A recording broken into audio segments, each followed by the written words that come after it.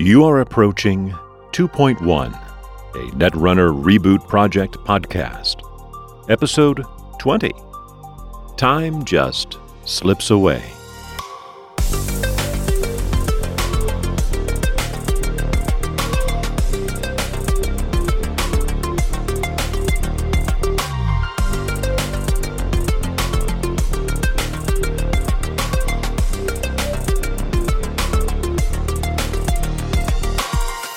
Hey, this is Remy. The title card for this episode is Hourglass, the Haas Bioroid code gate released in A Study in Static. That reboot has moved from a res cost of 5 to 1. It is strength 4 and has 3 subroutines. Each one says the runner loses click if able. And the flavor text is just what it says. Time just slips away. I included that here primarily because I'm going to talk about it a bit more a little later in the episode. Also because my release schedule has gotten a little bit out of whack of late, and that's just real life getting in the way of trying to do the podcast. But anyway, hopefully we're back on track a little bit here. The bulk of this episode, there's going to be a big chunk that covers an early tournament from the game, but the bulk of it is actually going to be me just dropping in an interview that was recorded by Jeff Hollis with Lukas Litzsinger, the original lead designer for Android Netrunner. It's about a half hour, and it's from right around this time when A Study in Static was just released. So it's an interesting listen, I think, and it also helps me get my schedule back on track because it means that my part of the episode's a little bit shorter.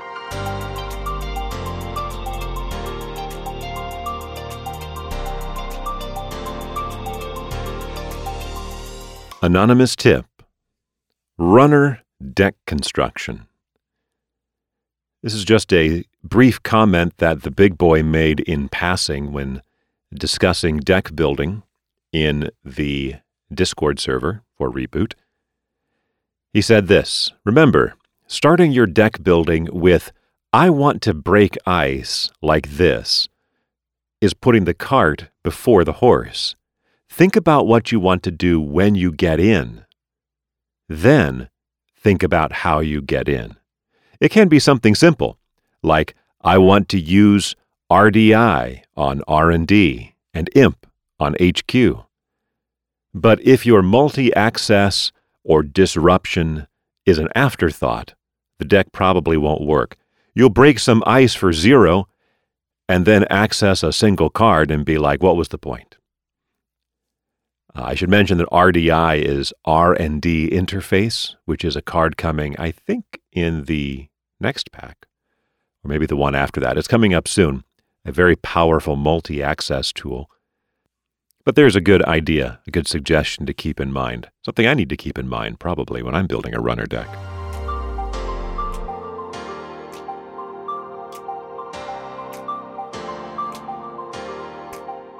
Experiential data.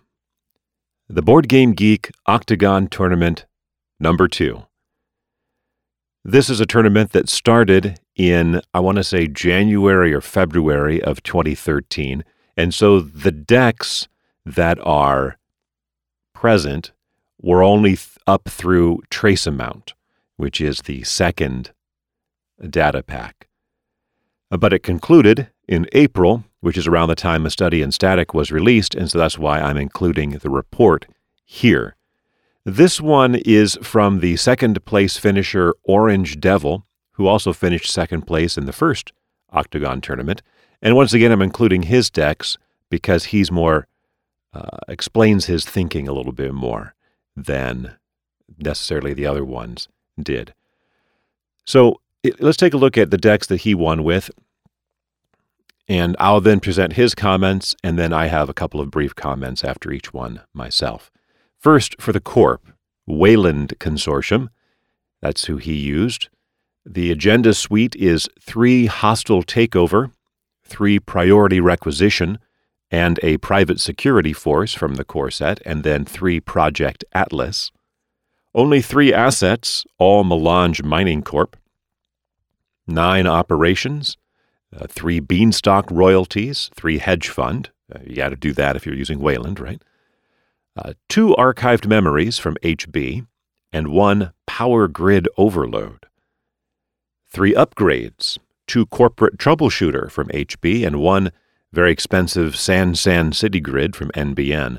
And then 24 ice, 2 Hadrian's Wall, 3 Ice Wall, 3 Wall of Static, 2 Toll Booth from NBN, 3 Enigma, 3 Archer, 3 Shadow, 3 Caduceus, 2 Rototurret. That comes from HB. Here's his comment. So first things first, props for this deck go to Hollis, that's Jeff Hollis, who made it. For this tourney, I didn't get to play too much with the new data packs and felt like I didn't know enough about the new cards to make great decks. I also saw a lot of people posting about how Wayland was overpowered, so I figured I'd play Wayland and Criminal and see what I could do with it. I thus went to 2 players that I knew were good and made good decks and ended up copying their decks. Hollis ended up running a different deck in this tourney, which I'm sure he'll post, but this deck, with 1 small change, was his original plan. The change I made was changing 3 Hadrians, 2 Wall of Static, to 2 Hadrians and 3 Wall of Static. The idea is Hadrians isn't very good, you never want 3 of them, and you can almost always use more early game ice. The idea of the deck is to build up a single solid remote with good ice on the centrals, get a money advantage, and then use that advantage to lock the game down with corporate troubleshooters and Archer or Rototurret. Additionally, Rototurret can catch a runner unaware early on, as it is not a common splash in Wayland, and really set the runner back. Furthermore, if you can get San in the mix, it works incredibly well with Atlas, which you always want to try to get one with 2 counters scored as fast as you can safely do. This plan is good, but the execution could, in my view, be better. Specifically, Ash does everything Corporate Troubleshooter does in terms of letting me use my economy to lock out the game, but it does so much more efficiently. Dropping the Rototurrets and the Corporate Troubleshooters for 2 Ash is probably better. I feel like Ash was the all-star of the second tournament, even though only 1 player in the top 4 used him. The idea behind not running Scorched is that when the opponent only sees your deck once, like in a tournament, the threat of Scorched tends to be just as good as actually having Scorched. Especially during the Swiss round, this held true. Furthermore, not having Scorched allows you more room for other cards, thus increasing the overall efficiency and reliability of the deck. Had I gone with Ash instead, and thus had 2 card slots open, I would seriously consider adding in 2 Scorched. But it's by no means certain.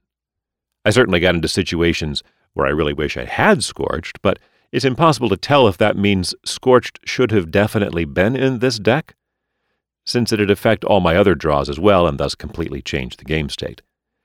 What I can say, however, is that the single Private Security Force won me 2 games, both versus Malefact. I actually played him twice in this tournament, which really wrecks my Scorched is still scary because they don't know it's their plan, as does playing Hollis, who after all designed the deck. Even so, I managed to win both those matches, and even the game against Malefact, which speaks to the strength of the rest of the deck. Private Security Force was so useful, in fact, that I am seriously unsure if it would not be better to cut 1 priority requisition and 1 hostile takeover and add in 2 more PSF. However, the semifinals and the finals put such a heavy emphasis on hostile takeover that I'm simply not sure anymore now. A perhaps hidden weakness of this deck is the low amount of assets and upgrades. This means it's very difficult to make the runner perform repeat runs on your remote and thus get maximum efficiency out of the ice installed there. This means you need to be prepared to put big ice on centrals to at least get efficiency there, and use your archived memories to recycle assets and upgrades and force more runs. Also, try to install stuff into the remote at a rate of 1 per turn, unless you are sure it'll net you a scored agenda, or you can pull off a melange with it or something big like that. Lastly, a card that deserves mention is the 1X Power Grid Overload. It has 2 uses. Firstly, if it gets spotted, this might make runners believe I'm going for Scorched Earth, even if they had already excluded the possibility before. Secondly, its main usage is blowing up consoles, especially those whose MU is fully used, thus forcing the runner to trash programs, which is in line with the rest of the strategy of the deck. Ideally, you get an Atlas with a counter scored, wait until the runner exhausts his bank on a run, then use the Atlas to fetch it up and blow an important console like Grimoire or Desperado for cheap. It's not always reliable, but I feel like it's worth the 1 card slot. Before we go on to his runner deck, let me make a couple comments. Similar to the Waldemar deck that I discussed a couple episodes back, this is an upgrade-based Glacier deck that wants to score out in the remote and have 1 big remote. The economy, unlike Waldemar, is not protected or naked assets, but a mix of operations and protected assets, because that melange there needs to be protected. And maybe it's somewhat compromised for being a mix, although I guess if you only have the first 2 data packs you're working with, maybe you don't have too many other options. You can't go straight operation. Maybe now where we are in the card pool, you could, since green level clearance exists, so there's 3 more operations, and maybe even commercialization if you want to invest a little bit to advance, say, an ice wall or something. So those seem like strong includes here. But I think we should all, listening to this at this point, whether you are a long-time netrunner, strategic, high-level player, or you're like myself, either coming back or just starting with the game and kind of relearning, can we all agree that what the biggest problem with this deck is? Too much ice, right? 24 pieces of ice, and then he's talking about I don't have enough slots. So this is a mindset from the early game that you needed to have a lot of ice. And, I mean, even I think 24 sounds like a lot. So you can cut to get down to what Big Boy said, 19 is a crutch, but 17 is something you can maybe get away with. We don't have Jackson Howard yet, so maybe 19 is okay, but that's still cutting 5 cards that allows for the extra assets and upgrades that Orange Devil wanted, right? He said he didn't have enough space for it, wish he'd had more, would have made that remote more effective. Maybe you can squeeze in some extra economy. Maybe that's where you can get the green level clearance. I would maybe ditch the Sansan because it's so much influence. Just 3 influence for 1 card. I think I'd rather have 3 cards that reach 1 influence. Like, say, for example, green level clearance. That would be an easy swap. One other difference is that this approach to using corporate troubleshooter in a taxing server is also different from what we saw in Waldemar. Because there, in Waldemar, you want to drag the runner through the server multiple times, but letting them think that they're safe, then using a corporate troubleshooter to wipe out their killer so that Archer gets all its teeth back, or a roto turret, that's a different, interesting kind of approach to me. It seems a little too combo-y, and he also made the same observation that Ash would have been better. But apparently it was effective here, at least against with an early game pool and still sort of new, wet behind the ears community of players. All right, let's look at the runner deck. This is the criminal Gabriel Santiago. Comes with 20 events, 3 account siphon, 3 inside job, 3 special order, 3 infiltration, 3 sure gamble, 3 easy mark, and 2 of the Maker's Eye from Shaper. For hardware, 3 Desperado, 3 Plascrete Carapace to protect against those scorched earth, 2 E3 feedback implants, and a Lemuria codecracker. 14 programs, which seems like a lot for criminal to me, but maybe not. 3 Femme Fatale, 1 Ninja, 3 Corroder from Anarch, 1 Yogg from Anarch, and 2 Peacock, also 2 Sneak Door Beta, and 2 Magnum Opus from Shaper. That's interesting. And finally, 2 Armitage Code Busting. Here are Orange Devil's comments. Credit for this deck goes to Jope Jope. It is interesting to note that I completely played this deck wrong for my first bunch of Swiss games. I thought a hand with breakers was good. I was wrong. The only thing you really care for in your first hand is money cards. Armitage is best. Magnum Opus is okay. Sure Gamble and Easy Mark are also good. Account Siphon and Desperado are okay-ish, but not enough on their own. It's clearly an early pressure deck, which packs a whole lot of breakers. You want to get them early to put pressure and keep pressuring. And to make sure you don't run out of steam, as criminal decks tend to do, you eventually get Magnum Opus to keep you going. Yogg.0 is a great surprise splash, and for 1 influence and the ability to tutor it, you really can't not take it in criminals. It's just awesome. So let me just insert here so I don't forget it later. I don't really see why Yogg is a great splash here. I mean, again, it's good against Enigma, pop-up window, and I guess not even Chimera, but mainly and Victor. Before Reboot, it would have been good against Victor. But are you going to run Yogg just to get through Enigmas? I don't know. It doesn't do anything against Tollbooth, right? What do you do about those? I guess you use your criminal tools for those, but Yogg is so expensive. Even pre-Reboot, it was 5. Now it's 6. And maybe I just don't know. Going back to Orange Devil's comment, Fem is obviously your main engine for getting past the first big ice the Corp manages to res and keep the pressure on. 2 E3 is also kind of mandatory in my view, as HB remains strong, and it's just such an amazingly strong counter to Bioroids. Lemuria was supposed to do for exposing what Magnum Opus does for my economy, that is, keep me going in the late game. In reality, it was junk, and I never used it. I also really, really missed not having any stim hacks. Now, the reason there are 3 Corroders is to get that rig set up fast and just put massive pressure. Furthermore, I once won a game where a Neural Katana destroyed 2 Corroders, and the Corp thought I had no further barrier breakers.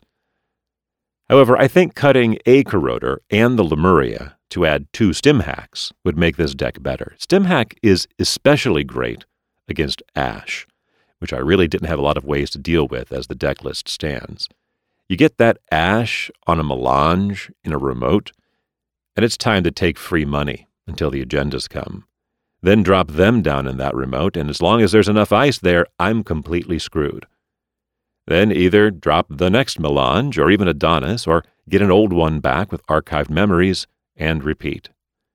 Stim hack is the answer here, and in plenty of other hairy situations.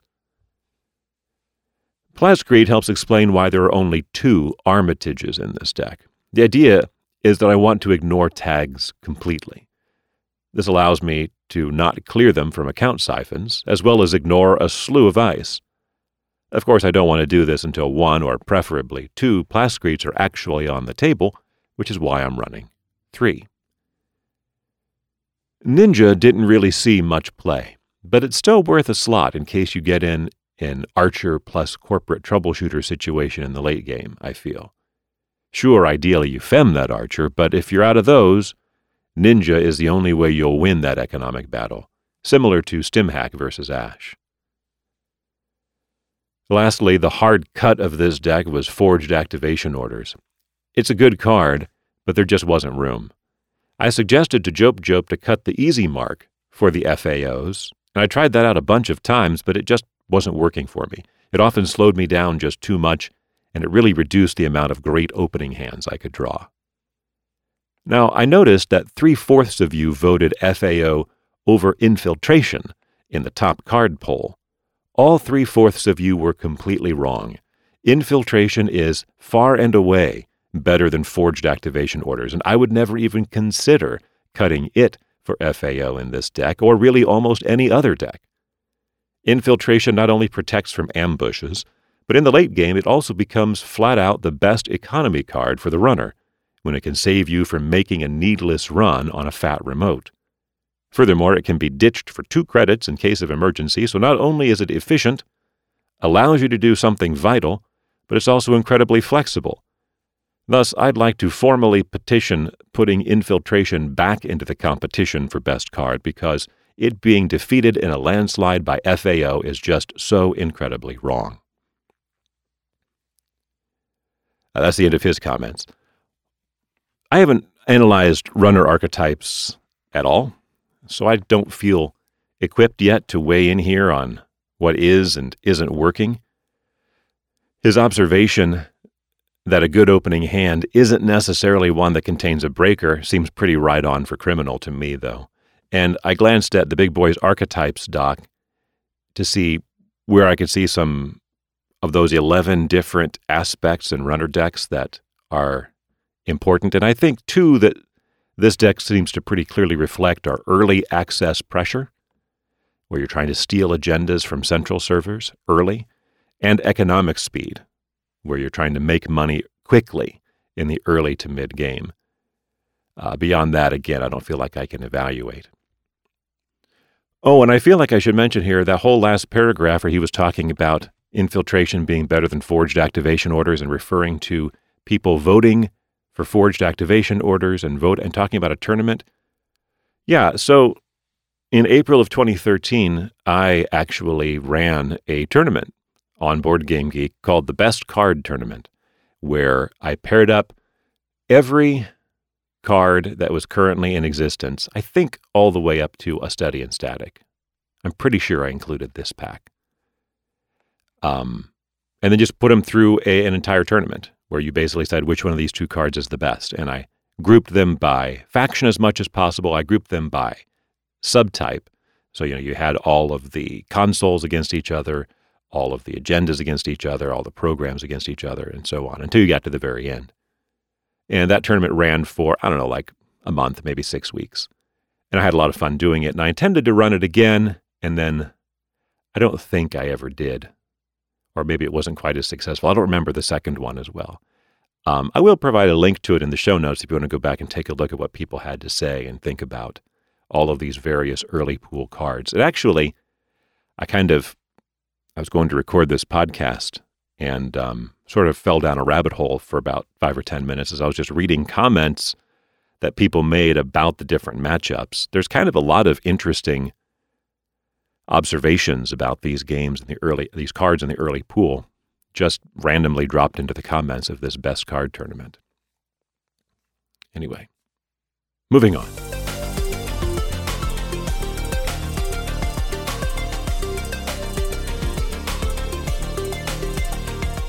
Archived Memories.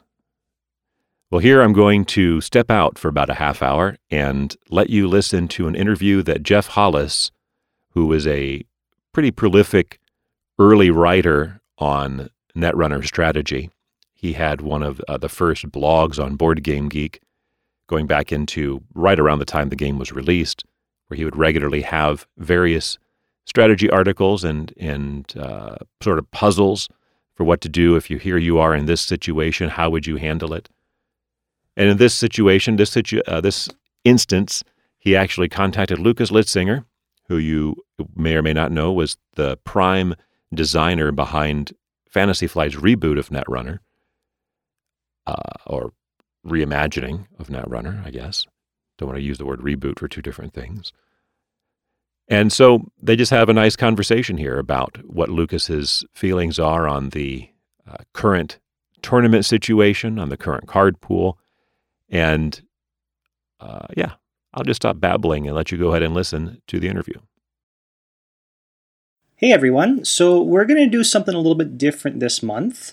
There is no strategy article, there is no video, but instead I had the opportunity to sit down with Lukas Litzsinger, that's the lead designer of Android Netrunner, and discuss the game with him.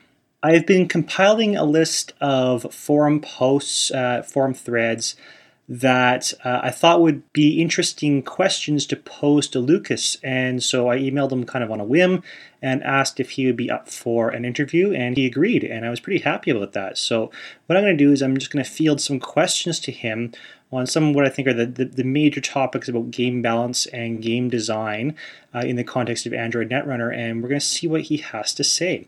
So I hope you guys enjoy this. It was a really interesting opportunity for me, and I think it turned out to be a really great discussion.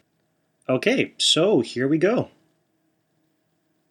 One of the things that really impresses me about Android Netrunner is just how many deck building options there are available. Even with a very, very small card pool, there's a lot of things you can do when building a deck. So what I'm curious about is whether or not any deck archetypes have emerged that weren't really expected during development. In short, I would say no, not really, but I don't think that's a bad thing because there are always certain card combinations that people pull out or I see played that can surprise me, and I think that's one of the strengths of the game is that you can take a deck and you can just switch out about 5 or 10 cards in it and it's going to play completely different than how it played before, and you have to know how to pilot your deck. It's not just about deck building. Deck building is very important, but playing the deck is also very important in Netrunner, maybe even more important. And so you can go online and grab a net deck or basically take a deck archetype and put in like the same 45 cards that your friend did, but you might not have the same success unless you know how you're going to approach the game and how you're going to pilot that deck.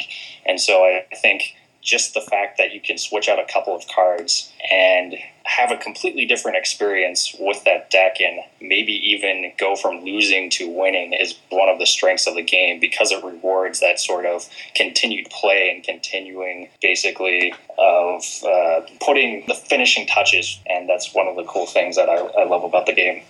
Yeah, I completely agree. It really kind of blew my mind when I was first deck building, and I was like, wow, so I have 15 influence points, and then if I use these cards, my deck plays one way, and if I use these cards, it's like a completely different deck.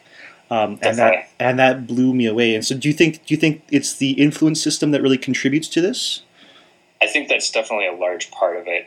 The influence system gives you a lot of options. Like you could put any card you want, except for agendas, obviously, on the corporation side, into your deck. And that flexibility really opens up a lot of interesting choices that you might not have otherwise. And so the influence system provides you with that creativity that you want when building a deck. And yet it also has the restriction of about 15 influence on average. And the creativity becomes important because there are those restrictions. And also the influence system just as a whole, I think, is one of the stronger aspects of the reboot. Mm-hmm. Yeah, I think I agree. Particularly like the constraints that influence puts on you. You just can't pick the best cards. You really have to pick and choose what you want your deck to do and make sure your influence is trying to fulfill that goal. It makes deck building a lot more challenging, a lot more interesting, and it means you can really kind of sit down and just finesse a deck for a long period of time. Right, exactly. And sometimes even spending all of that 15 influence is the wrong choice for your deck. Yeah. Which is always interesting. Yeah, that's actually something I've come to really appreciate. I've started running some decks that only do like 13 or 14 influence, and it's like, yeah, this is the right decision. I really want to fill in that influence, but it's not right for this deck, so I just got to let it go. It makes some really awkward moments when you're like, yes, I need to put things in, but no, I can't. I got to leave it where it is. What do I take out? Yeah. So that's very cool. So I want to talk a little bit about some specific cards. I got a couple, and we'll kind of go through them through this discussion. One of the ones that really jumps out at me is Melange Mining. There was a analog card in the original Netrunner, and I believe what it did was it was 0 to res, 3 clicks for 6 credits. Melange, of course, is 1 to res, 3 clicks for 7 credits. The cool thing about these cards is that, as I understand it, in the original Netrunner, the analog to Melange was just never played. It wasn't a good card. But in the new Netrunner, Melange is amazing. Like, it is your go-to for economy, despite the fact that it's so fragile. And I'm wondering, like, what happened here? Like, this is a cool change. And, like, what's different about the games that made this card so much different from the original to now? That's a good question. So the original South African mining core was 3 clicks for 6 credits, and Melange is 3 clicks for 7, which seems like a very small difference. But when you're talking about Netrunner, in many cases, sometimes 1 or 2 credits can be the difference between victory and defeat. And so over the course of the game, those credits can certainly add up to make Melange a much more appealing option. I think, though, you definitely hit on something where it's also the card pool and just what else is available in the game that created this difference between the two. And in the old game, you had a lot more operations that the corporation could use to build their economy. And the great thing about operations are they are very hard to trash for the runner. And so in a way, you almost have this untrashable economy that the corporation could throw down using his credit consolidations and whatnot. And also, if you were talking about the unlimited card pool, how Netrunner really was, a 1 to 15 format became more popular after the fact. But you could put in tons of these operations, and you didn't necessarily need to rely on an asset that can be trashed and the runner can just get rid of. And so I think that's definitely one of the important distinctions between them. But also, just 3 for 7 is better than 3 for 6. And over the course of the game, that is going to make a difference. Mm-hmm. Yeah. Definitely. It's neat. So I've been mucking around with Wayland, and one of the cool things about Wayland is they can have this operation-driven economy, and you just can't keep them down. Like, you can't suppress their economy. You can try, and you'll keep it low, but you won't get rid of it. Right. So that's one of the really interesting things about operation-driven economies, and kind of comparing it to Melange. So some of the other cards that jumped out at me, like when I first opened up my core set and I was flipping through the cards and I was looking over all the identities and I looked at Noise and I was like, wow, this card is going to be so powerful. Because like it scales really well as the card pool grows and as more viruses become available with different functions. Do you think that there's any special consideration that needs to be directed towards Noise for balancing as the card pool grows? I think all identities require some special attention. This is a card that you can start the game with and gives you a special power. So that in and of itself is always a scary proposition. Mm-hmm. The corporation can't do anything to stop a runner identity from triggering its ability. And so you're always going to have to pay special attention to these sort of abilities. Noise in particular seems to be a rather contentious identity just because of the supposed non-interaction that he can create by just installing viruses and milling them off the top of R&D. So he was definitely an important card for the core set. He defined the Anarchs in a really interesting way where it tells you that R&D is important for them and that they're going to be trying to hit up R&D, and that forces the corporation to respond. They also play a much slower game if you're going for the virus mill than the other runners, and that also forces the corporation out of perhaps their normal play style, pushes them a little bit more toward an aggro fast advance. And so I think that archetype is important for the game. On the other hand, you don't want it to become dominating and too strong, because that can definitely imbalance things. And I think right now, while Noise will certainly get better in a certain extent, just as far as more viruses coming out, he's also going to get worse as the card pool expands and the corporation has more options to basically mess with R&D and protect R&D and even shuffle stuff back into archives. Obviously, whenever I said R&D, I should have meant archives. Yeah. Shuffle it from archives back into R&D. And so I think in a way, you're going to lose efficiency if you just keep adding more and more viruses to a Noise deck. And eventually those run on archives are going to be more difficult to accomplish and win the game with in one go. So while he's definitely somebody that we will watch in the future, I feel pretty confident that as the card pool grows, he's going to actually become worse. Cool. That's interesting to hear. So a couple of thoughts. One of the ways to deal with Noise is just to kind of plow through agendas as fast as you can, because, I mean, he's slow to set up. He takes a while to get going. And so it's really cool. When I play, I've seen this kind of shift towards when the core set first started, really kind of big ice, huge defenses, just make a huge remote server, and that was kind of like the big corp strategy. And now I'm seeing a lot of decks emerging that are just weeny little ice. Let's just get a variety of different types of ice. So he needs all his breakers and he needs his entire rig, and just get cards advanced and scored before he can really run on anything. So it's neat to see that shift. And I think it'll be cool to see other cards enter the card pool that force all the runners to entertain multiple attack options and not just kind of have one path to victory.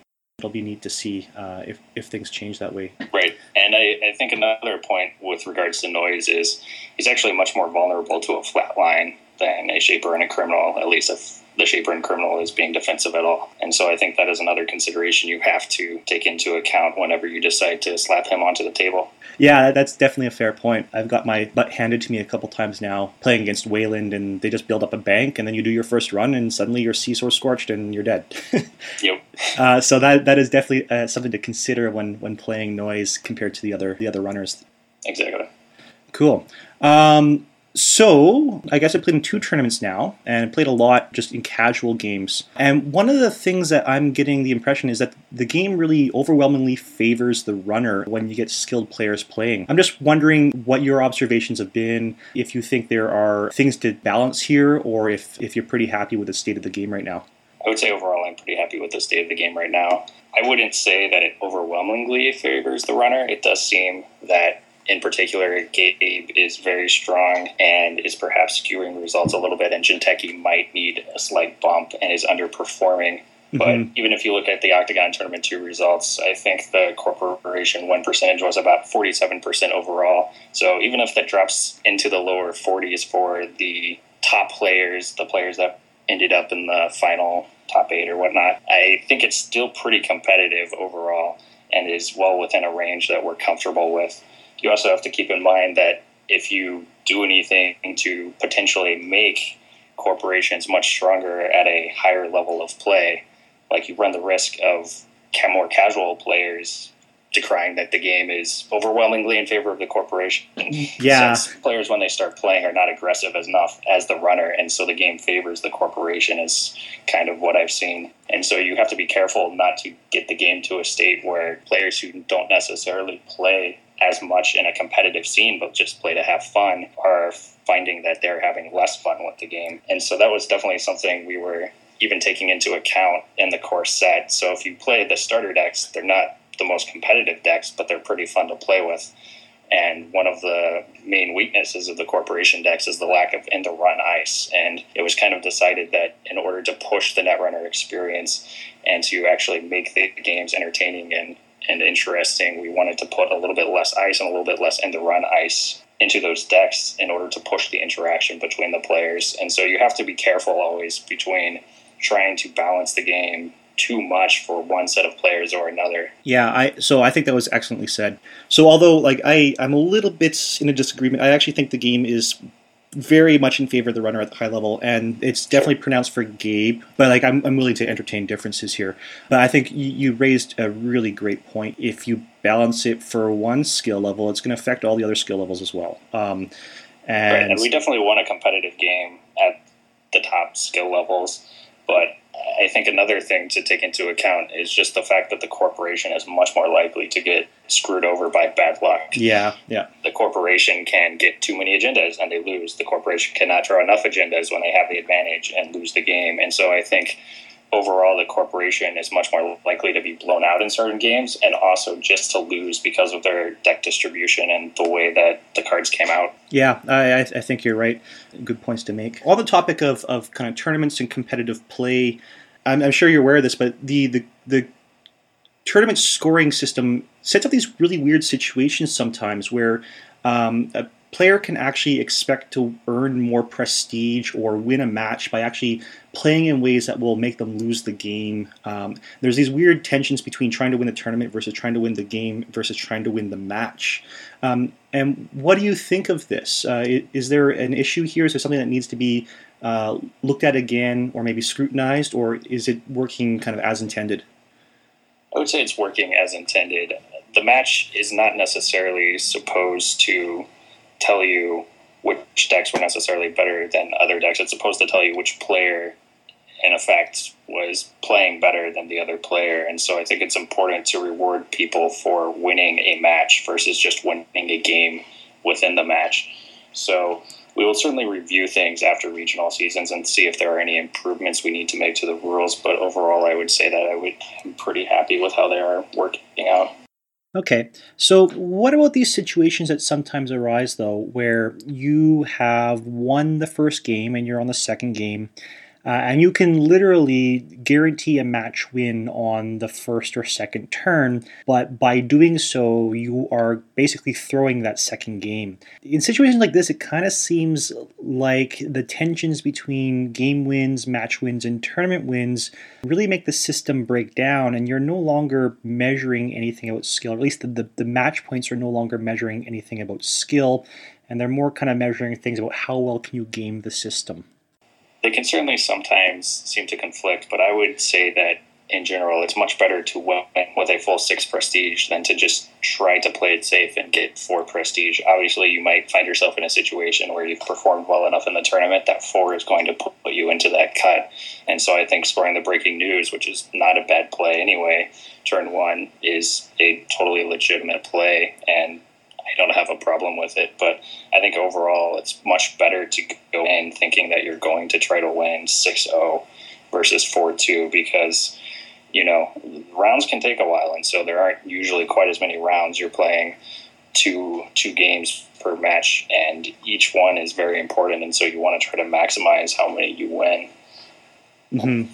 Yeah, I think this is something I don't really appreciate fully, is like the fact that games take a long time, and I hear a lot of people say this, and it blows my mind. But it is probably true. I've come to accept that it is true, and I just don't understand it. It certainly depends on the players and the decks. Sometimes, you knock out a game in 10 minutes. Sometimes it takes about 40. Yeah. I guess sometimes it takes longer. But the time limit is meant to make people kind of play a bit more aggressively, and to also just kind of try to get into a natural flow of the game. You shouldn't really be sitting there thinking about your next move for like 2 minutes. I think that can, in certain situations, be poor sportsmanship. You should try to keep the game moving at a quick clip, and if you have the time, use it. But if you're worried about running out of time, just try to play a little bit faster, and I think it's more fun if you just try to get into a natural rhythm of the game where you just go click, click, click, click, and now it's your turn. Yeah, I think that's fair advice. All right, cool. So, Humanity's Shadow just got spoiled yesterday, right, I think, and one of the cards in that was Data Hound. And Data Hound is really cool because it's one of the first cards that breaks the mold of what traces do. Traces so far have really been all or nothing. And Data Hound gives us a situation where their effect is proportional to how much you win the trace by. So can we expect more cards like Data Hound in the future, or is this kind of an anomaly? Yeah, I think we can definitely expect more of that sort of card in the future. I think it makes for some interesting decisions when you're actually trying to decide whether or not to beat the trace as the runner. Normally it is, do I spend the credits or do I not spend the credits? But now you have an interesting choice where it's how many credits do I spend even if I lose? Yeah. And so cards like that and Power Grid Overload definitely kind of create a tension that is not always there with a regular bid where you might not just have the credits to spend to beat it. Mm-hmm. And so I definitely say safe bet to expect more of those cards in the future. Cool. That definitely excites me. I went back and I reread some of the early articles that were posted, and it seems like the trace system has really diverged quite a bit from the original Netrunner. And it seems that this is a refinement that you've put a lot of time and effort into kind of really iterating on and changing. And so what do you think of the trace system so far? Has it lived up to expectations? I would say that I'm very happy with the trace system and where it ended up. The original trace system was certainly not bad by any means, but it just didn't quite fit into some of our design goals with the reboot. And we wanted to make traces interactive from the very beginning of the game, which is why runners have a base link on them. That was one of the hardest things about the design, was trying to find a trace system that fit into the game and to feel too much like a game within a game, and also didn't suck too many credits out of the game. And so I think we landed on a pretty elegant solution to that, and I'm pretty happy with where it has ended up. As far as new trace mechanics in the future, I wouldn't be surprised to see some cool new stuff, but it might be a ways down the line before we really dive back into it and explore its full potential. Yeah, cool. I think that seems reasonable. I mean, there's still a lot to explore with this system as it is. So besides the trace system, are there any other aspects of the design that you're really kind of proud or satisfied with? I would say probably the factions and the influence system. This was one of the more noticeable changes from the original game, where you just had corporation cards and runner cards, and you didn't have them divided into any factions. And so this was certainly a big risk, just because it definitely changed the way that you approach deck building and changed the way that you played the game. But I think overall it's been very good for the game, and it's created a pretty healthy meta. And I'm usually not a fan of games where out of faction cards cost you something during gameplay. And so I wanted a system where you can put the card into your deck and then you forget that it's even that faction's card. You just play it. It's just a card in your deck that you can use. I think that's much more interesting and speeds up the game and creates interesting deck options. And so overall, I'd say I'm pretty happy with how that turned out, and I think it's one of the real strengths of the game. Yeah, I completely agree. I think the influence system is probably my favorite part of the game. It creates some really interesting deck building options, and like you said, it's great to be able to, once the deck is built, to not really have to think about that while you're playing. Like your deck just is, and there's no really cost considerations or weird kind of math or evaluations you have to do in the game while you're playing. Your deck is your deck once it's built. And right. That's very, very elegantly done. I like the influence system quite a bit. Yeah, I don't think you have enough influence to really feel like you're not playing the faction that you've chosen for your identity. Yeah. And I was a little bit worried about people identifying with their various factions. I wasn't sure how they would be received, but overall it seems like they've been a pretty big hit, and people like certain ones and find that certain ones suit their play style, which is just great to see. Yeah, I completely agree. I really affiliate with both Criminal and NBN, and like their play styles and their card options just really appeal to me. And so I think that's very cool. And I feel it's really interesting that I can still import cards from other factions and kind of personalize and customize the functioning of my decks. Are there any factions you identify with? It's a good question. I like them all, but I do enjoy playing Jinteki and just some of the mind games they have and the bluffing aspect of their play style. And then I also find Criminal very enjoyable because it's focused more on running versus ice breaking, and I find running to be a little bit more exciting in general. And running is the heart of the game. It's not breaking ice. Ice breaking is really just a means to an end, and so I think the Criminals are quite fun to play, and they are also pretty strong right now. Yeah, I think my reasons for liking Criminal are pretty much the same as your reasons for liking Criminal. I like collecting information and kind of figuring out how should I respond to this situation. So that sounds kind of similar to what you're saying. Definitely, it's kind of like a jigsaw puzzle that you're putting these pieces together. Yeah, exactly. I kind of see myself as counterintuitively as a crime inspector. So I'm out investigating a crime, and I got to piece together all the pieces and figure out who did what and where I need to go next. That's a really cool feel that Criminal definitely gives you, especially if you're playing very aggressively. So it's neat that you like Jinteki. I've actually just very recently been putting a lot of effort into playing Jinteki. My strategy is every data pack I focus on a new faction. And so this data pack, it's Jinteki. And it's neat because they have a lot of different troubles that they have to deal with than other factions, but they have other tools too. I always discounted Jinteki up till now, but now I'm really starting to appreciate that, they're maybe not so bad as people think they are. Just necessitates a very different style of play. They do. You have to play risky. You have to bluff. You're not going to win if you're not bluffing with Jinteki. Yeah. So you have to put the runner in situations where they just don't want to run on your remote servers, and if you have them there, then you have a pretty good shot of winning. Obviously, playing against a Criminal deck can be tough, as Jinteki and Criminal is very strong right now, but they do have at least Zaibatsu loyalty to help prevent any expose effects, and the amount of damage that they can just keep shooting the runners away can be quite impressive. Yeah, I totally agree. It's so neat, like, oftentimes you'll just drop down a card, advance it twice at the beginning of the game, and people are like, I don't want to run that. I could lose so much here. I'll just let them do whatever. And you can totally use that to your advantage as Jinteki, and I think that's very underappreciated. Definitely. So that is cool. Yeah. One of my favorite games was when I was playing a Jinteki deck, and I installed a Brain Trust first turn, along with a couple other remote servers. It was never run on until I had 5 points, and then I scored it the last turn of the game by advancing it 3 times. So you certainly have to play aggressive as Jinteki at certain times, and sometimes you lose, sometimes you don't. But I find them very interesting. They are kind of a puzzle to play as well. So what about this big box that's coming out, I think, in June? So I'm very, very excited about this. I've seen some of the swirled cards, and they look interesting. How do you think this will affect general play? It's already kind of a small card pool, and now we're bringing in some cards that are specific to 2 factions. Do you think that's going to influence things very much? I think you'll definitely see a lot of Shaper and Hasbiroid decks when the box first releases, and I think it will definitely shake up the game a little bit. It's something we were definitely aware of. Introducing a box focused on 2 factions does kind of imbalance things just from a card numbers perspective in their favor for a while, until you potentially have more boxes like that. And so in some of our other LCGs, we'll do faction boxes where it just focuses on a single faction. And we weren't comfortable with doing one faction per box. And due to the asymmetry of the game, we felt much more comfortable with kind of breaking it up so you don't get quite as many cards of one faction as you would if the whole box was focused on them, and split them into two.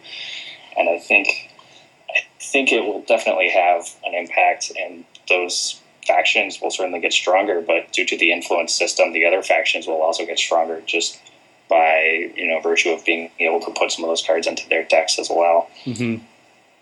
And I guess even it's going to include a lot of neutral cards too, right? I think a third. Yeah, there will definitely be some neutral cards in there as well. Yeah, so I think that if anything, everybody's winning from this. Maybe Haas and the Shapers might get a slight edge, but I'm not terribly concerned about balance issues for that. Right. I think it's going to be an exciting product. I mean, not only will you have a lot more tools to build with for competitive players, but there are 2 pre-constructed deck lists in there as well that you can build from just that box. And so for perhaps a more casual player or new player who's just picked up the core set, picking up Creation Control as a second purchase and adding those decks kind of to your retinue of core set starter decks and playing those against them is going to be a lot of fun. Cool. Well, I look forward to that then. I think one more card I want to ask you about specifically. And so this is kind of an interesting card because it's one that I thought was powerful, but I didn't really think it was that interesting at the time. But I saw some forum posts that kind of convinced me it's a good card to talk about, and it's AstroScript Pilot Program. And so I love this card because it lets you do some really cool stuff, both with ambush assets and manipulating how many times you need to advance cards before you can score them. And so it lets you do some really cool things as a corporation. But it's also pretty powerful, like disproportionately more powerful than the other 3-cost agendas, I think. Accelerated Beta Test comes close, but it's swingy, and with Project Vitruvius, you need to go past 3 to get value out of it. So do you think that the power of this card is going to really limit design space for other cheap neutral or NBN agendas in the future? I don't know if it's going to limit design space. It's certainly a strong card, and it's definitely arguably NBN's strongest card just due to the fact that you score 1 and then you can start fast advancing other ones off of that first one you scored. Mm-hmm. I think fast advance in general is different in Android Netrunner than the original Netrunner. We want it to be an option. It has to be an option because the runner has to be scared of it. Otherwise, they just sit back and they wait and they wait and they wait. So the corporation needs some ability to force the runner's hand. So it is an important tempo style that the game is healthier for having. On the other hand, you don't want it to become too effective or the game does lose some interest. And so that's definitely something that we always look at and try to limit. So you won't see any Tycho extensions or management shakeups or cards like that reprinted in Android Netrunner just due to the non-interactive nature of those decks that just go straight fast advance with very few agendas. On the other hand, going fast advance with cheap agendas like Breaking News and AstroScript Pilot Program is always a risky strategy because there's more agendas in your deck. There's more things for the runner to steal. And so I feel pretty comfortable with those sort of agendas being in the game. As far as more 3-2 NBN agendas, after getting one more, I don't think you're going to see any for a very long time, if ever. 3-2 agendas are something we wanted to put out there, but we want to limit it as well. So we don't want to be possible for the runner to just put like 3-2s and 2-1s in their deck. Cool. That's good to hear. It was interesting. Like it seemed like a standard was being set to have a lot of 3-2 agendas, but if that's not going to be the case going into the future, that changes things quite a bit. So you actually preempted my next question, which was going to be about fast advance. So that's cool. You answered most of what I wanted to ask already. One kind of more question on top of that: fast advance. Do you guys want to kind of support it as a deck archetype, or is it kind of like a tool in a toolbox? Like it's something that corps are capable of, but they're not necessarily focusing on it as a win condition. In terms of like building around fast advance or not, what do you think? I would say the latter is definitely the preferred way, but ultimately, like the corporation is trying to score agendas, and so they're going to do that any way they can. So yeah. I think you can certainly have a fast advance archetype where you just go for the cheapest, easiest agendas to score. You focus less on protecting yourself and you focus more on just trying to rush those agendas through and draw into your fast advanced cards like Sand City Grid and Biotic Labors and Trick of Light. And I think that's a valid strategy. It's a risky strategy in certain matchups, and I think that's a good thing. So I definitely want that to be an option. I just don't want it to become the only way to play Corporation, because then that means that, there are a lot of other cool ways to play the Corporation that aren't being explored. Cool. I think that's all the questions I really have. Is there anything else you want to add or ask? I will just say that it's been just amazing to see the reception that's gotten from the gaming community, and it's quite awesome just to see it played and talked about all over the place. And it has exceeded my wildest expectations as far as how successful it's been, and I hope that it's going to be successful for a long time to come. Cool. I think that's it for me. I've soaked up a lot of your Saturday afternoon. I don't want to keep you tied here, but I really appreciate sitting down and talking with me. This has been a lot of fun and very insightful. So unless you have anything else to say, I think I'm done. Awesome. Thank you for setting this up. It's been a lot of fun. All right. Well, take care then, and hopefully I will see you around at Gen Con or Worlds or something like that.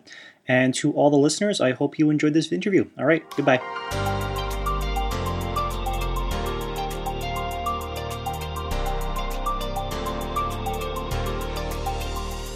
E3 feedback implants. Tyrant. Here we have some feedback through the 2.1 channel in the Discord server. The big boy weighed in on my complaints about Tyrant, where I said that it didn't seem like it had been buffed enough to be good enough. And he said it can't be buffed too much because of Tenon Institute. That interaction can get kind of crazy. So I was right that Tyrant is still a touch weak. I was right that it's due to another card coming later in the pool. And I was right that I didn't know what that card is. But here's the answer. It's Tenon Institute. This is one of the 3 new identities that comes in the second deluxe box, the one that focuses on Criminal and Jinteki. And its ability is when your turn begins, you may place 1 advancement token on a card if the runner did not make a successful run during his or her last turn. So this is similar actually to the Building a Better World identity that we just got in A Study in Static, except it's even cheaper. But of course there's a different caveat, right? So with Wayland's identity, every turn you can spend your click and no credit to advance a card. With Tenon, you can get a free advancement, so no click and no credit, but not if the runner made a successful run on the previous turn. Point being then that if Tenon is dropping lots of subroutines on Tyrant, apparently that interaction can get kind of crazy. So there's the reason for it. And I have another piece of feedback from the big boy, but unfortunately, it goes in the next section.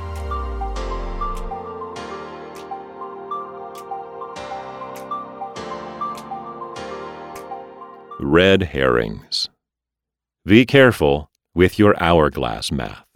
That's what the big boy told me, because last week, here's what I said about hourglass. If the runner is hitting hourglass on click 1, it's a pretty serious piece of analog taxing ice, costing 5 even for Gordian Blade to cut through, or 3 additional clicks the runner's whole turn. But there's a reason that hourglass now costs only 1, since it isn't likely to get that full value on anything but the first encounter. Run on click 2, and it only costs 4 credits, or 2 clicks. Run on click 3, and it's only 3 credits, or 1 click. But here's the kicker, run on click 4, and it's nothing. So this isn't actually correct. Because, if you run on click 2, and you spend only 4 credits and you leave 1 subroutine unbroken, well, then it's still going to cost you a click.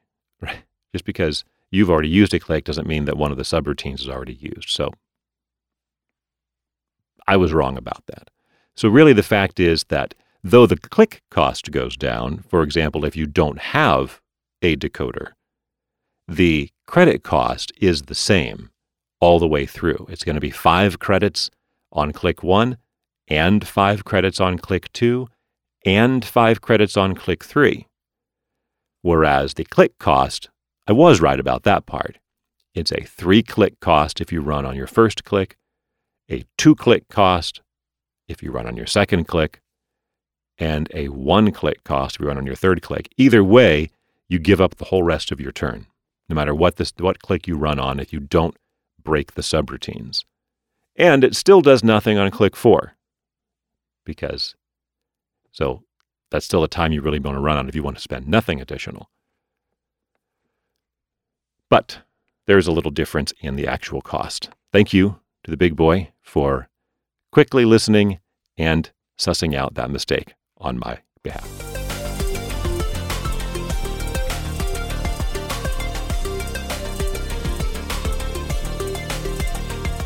Research Station. Super quick, at-a-glance review of data packs. This is a post on Reddit that was posted by user, I don't know how to pronounce this, Saetzero, Saetzero. And what this person did was go through each data pack and each deluxe expansion and evaluate which of the cards there were considered great for a particular faction, good for a particular faction, or potentially good or useful for any faction. Here's the description he gives for this grading scale. Great usually means a very strong card, a staple card in the faction, something you will see in competitive play often enough to really be aware of the card. If I had to rate the card on a scale of 1 to 5, great will be 4 or 5. Good means something that can be useful in the right deck. This could also mean a card that acts as a substitute to something else that's more staple. If I had to rate the card on a scale from 1 to 5, good will be 1, 2, or 3. The influence system does allow you to make weaker decks with a limited card pool freely. Anything that gives you a useful tool, regardless if it's the strongest choice, will probably be in good. However, this is more for cards that are just decent value, not niche cards that make one deck work but never see play outside it. For example, Forger, as a console, is not going to be listed. It's good, really good, I think, actually, in Geist, and never used anywhere else. Too niche to be considered. It's too hard to rate packs individually if I try to play into niche cards too, or cards that are super strong if you have other packs to make the entire package shine. Disclaimer, this is very, very subjective. Your mileage may vary. The list is quick and dirty, though. By pack, I'm just going to tell you the cards I think are good enough to be considered. I am not explaining why. You can freely ask me, and I will answer, but explaining every choice makes this a lot longer and harder to absorb. This is kind of going on the logic of, you are new? I am telling you these cards are the good ones to look at. You do not really need to know why just yet. He then has a list of each faction, and it's from after the first rotation in the game, so after Genesis Cycle and Spin Cycle were no longer tournament legal, where he lists the top 8 data packs and deluxe expansions for each faction. And then which I'm going to ignore. And then there's the big part of the list, again, which is the pack-by-pack rundown. Now, the usual caveats here, obviously this was not talking about cards that Reboot has buffed or nerfed, and is within the context of a meta that was from after the Reboot card pool is ended. It's well into the cycles afterwards. So, it's not going to pick up everything exactly right. But I'm just going to run through briefly what he had to say for the packs that we have seen so far. For what lies ahead, great for Anarch, Imp, and Wizard. Potentially useful for any runner, Plascrete Carapace. Great for HB, and useful for any corp, Ash. Great for Wayland, Project Atlas. In Trace Amount, great for Anarch, Liberated Account. Good for potentially useful for any runner, Vamp. Great for Jinteki, Replicating Perfection, and Fetal AI. In Cyber Exodus, He evaluated no cards as great for the runners. 6 of them were good, and any runner potentially for test run. Great for HB, Project Vitruvius, and good for any corp, pop-up window. A study in static is the one that we're focused on here, so I will give you the goods here as well. No greats for runner, good for Anarch, Scrubber, good for Shaper, Deus Ex, potentially for any runner, Underworld Contact, great for Wayland, Oversight AI, aha, see? That's the one that got nerfed. Good for Wayland or any corp, False Lead. I'll try to remember to go check this out every time I have a new pack to cover. Many of the cards discussed in this week's episode are linked in the show notes, although not necessarily anything that Jeff and Lucas talked about because I'm not going to re-listen to that in advance of posting the episode. Music is from Alexi Action. The website is netrunner2.1.com.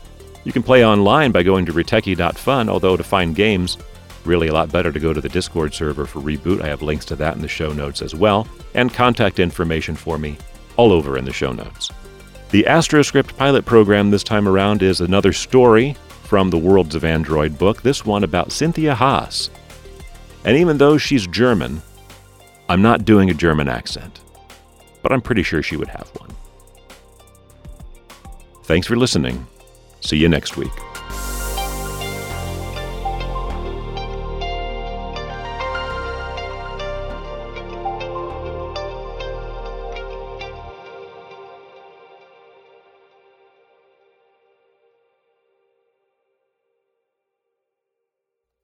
New Angeles at night pulsed like a monstrous, iridescent organism.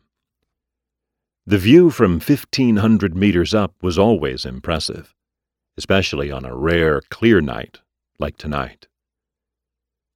Cynthia Haas stood at the full-length windows of her villa atop the Haas Arcology and studied the city she helped create.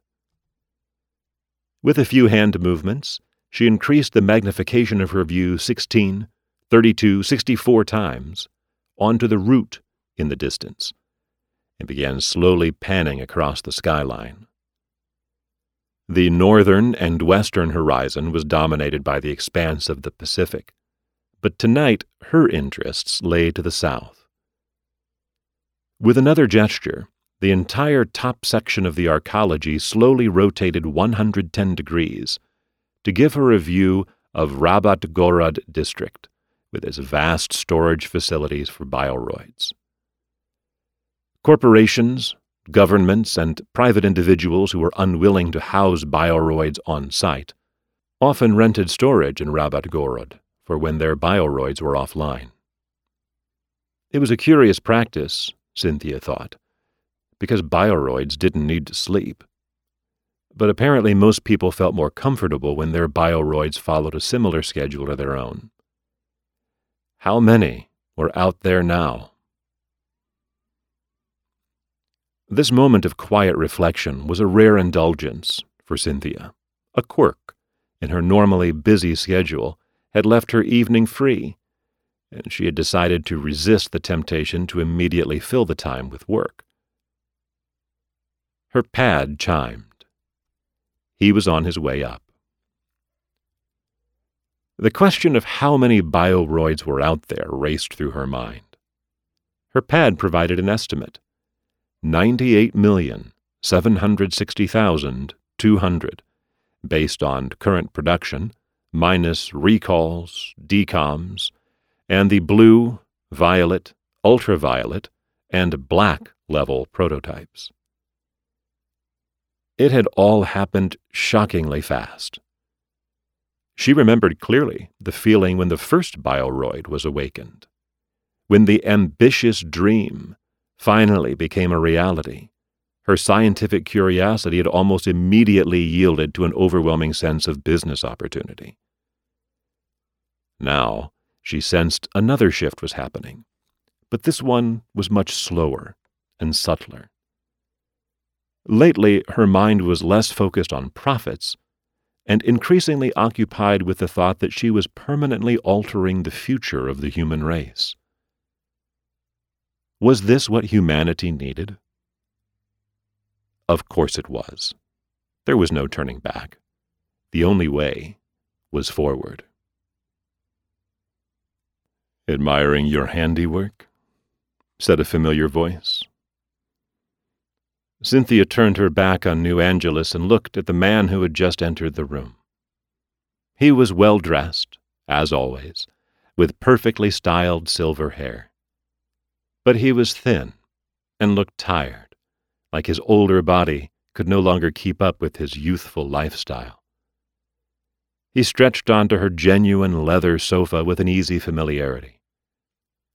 "Or," he paused with a dramatic raise of an eyebrow, "maybe you're plotting the next phase of your world domination?" "World domination?" she said with a hint of a smile.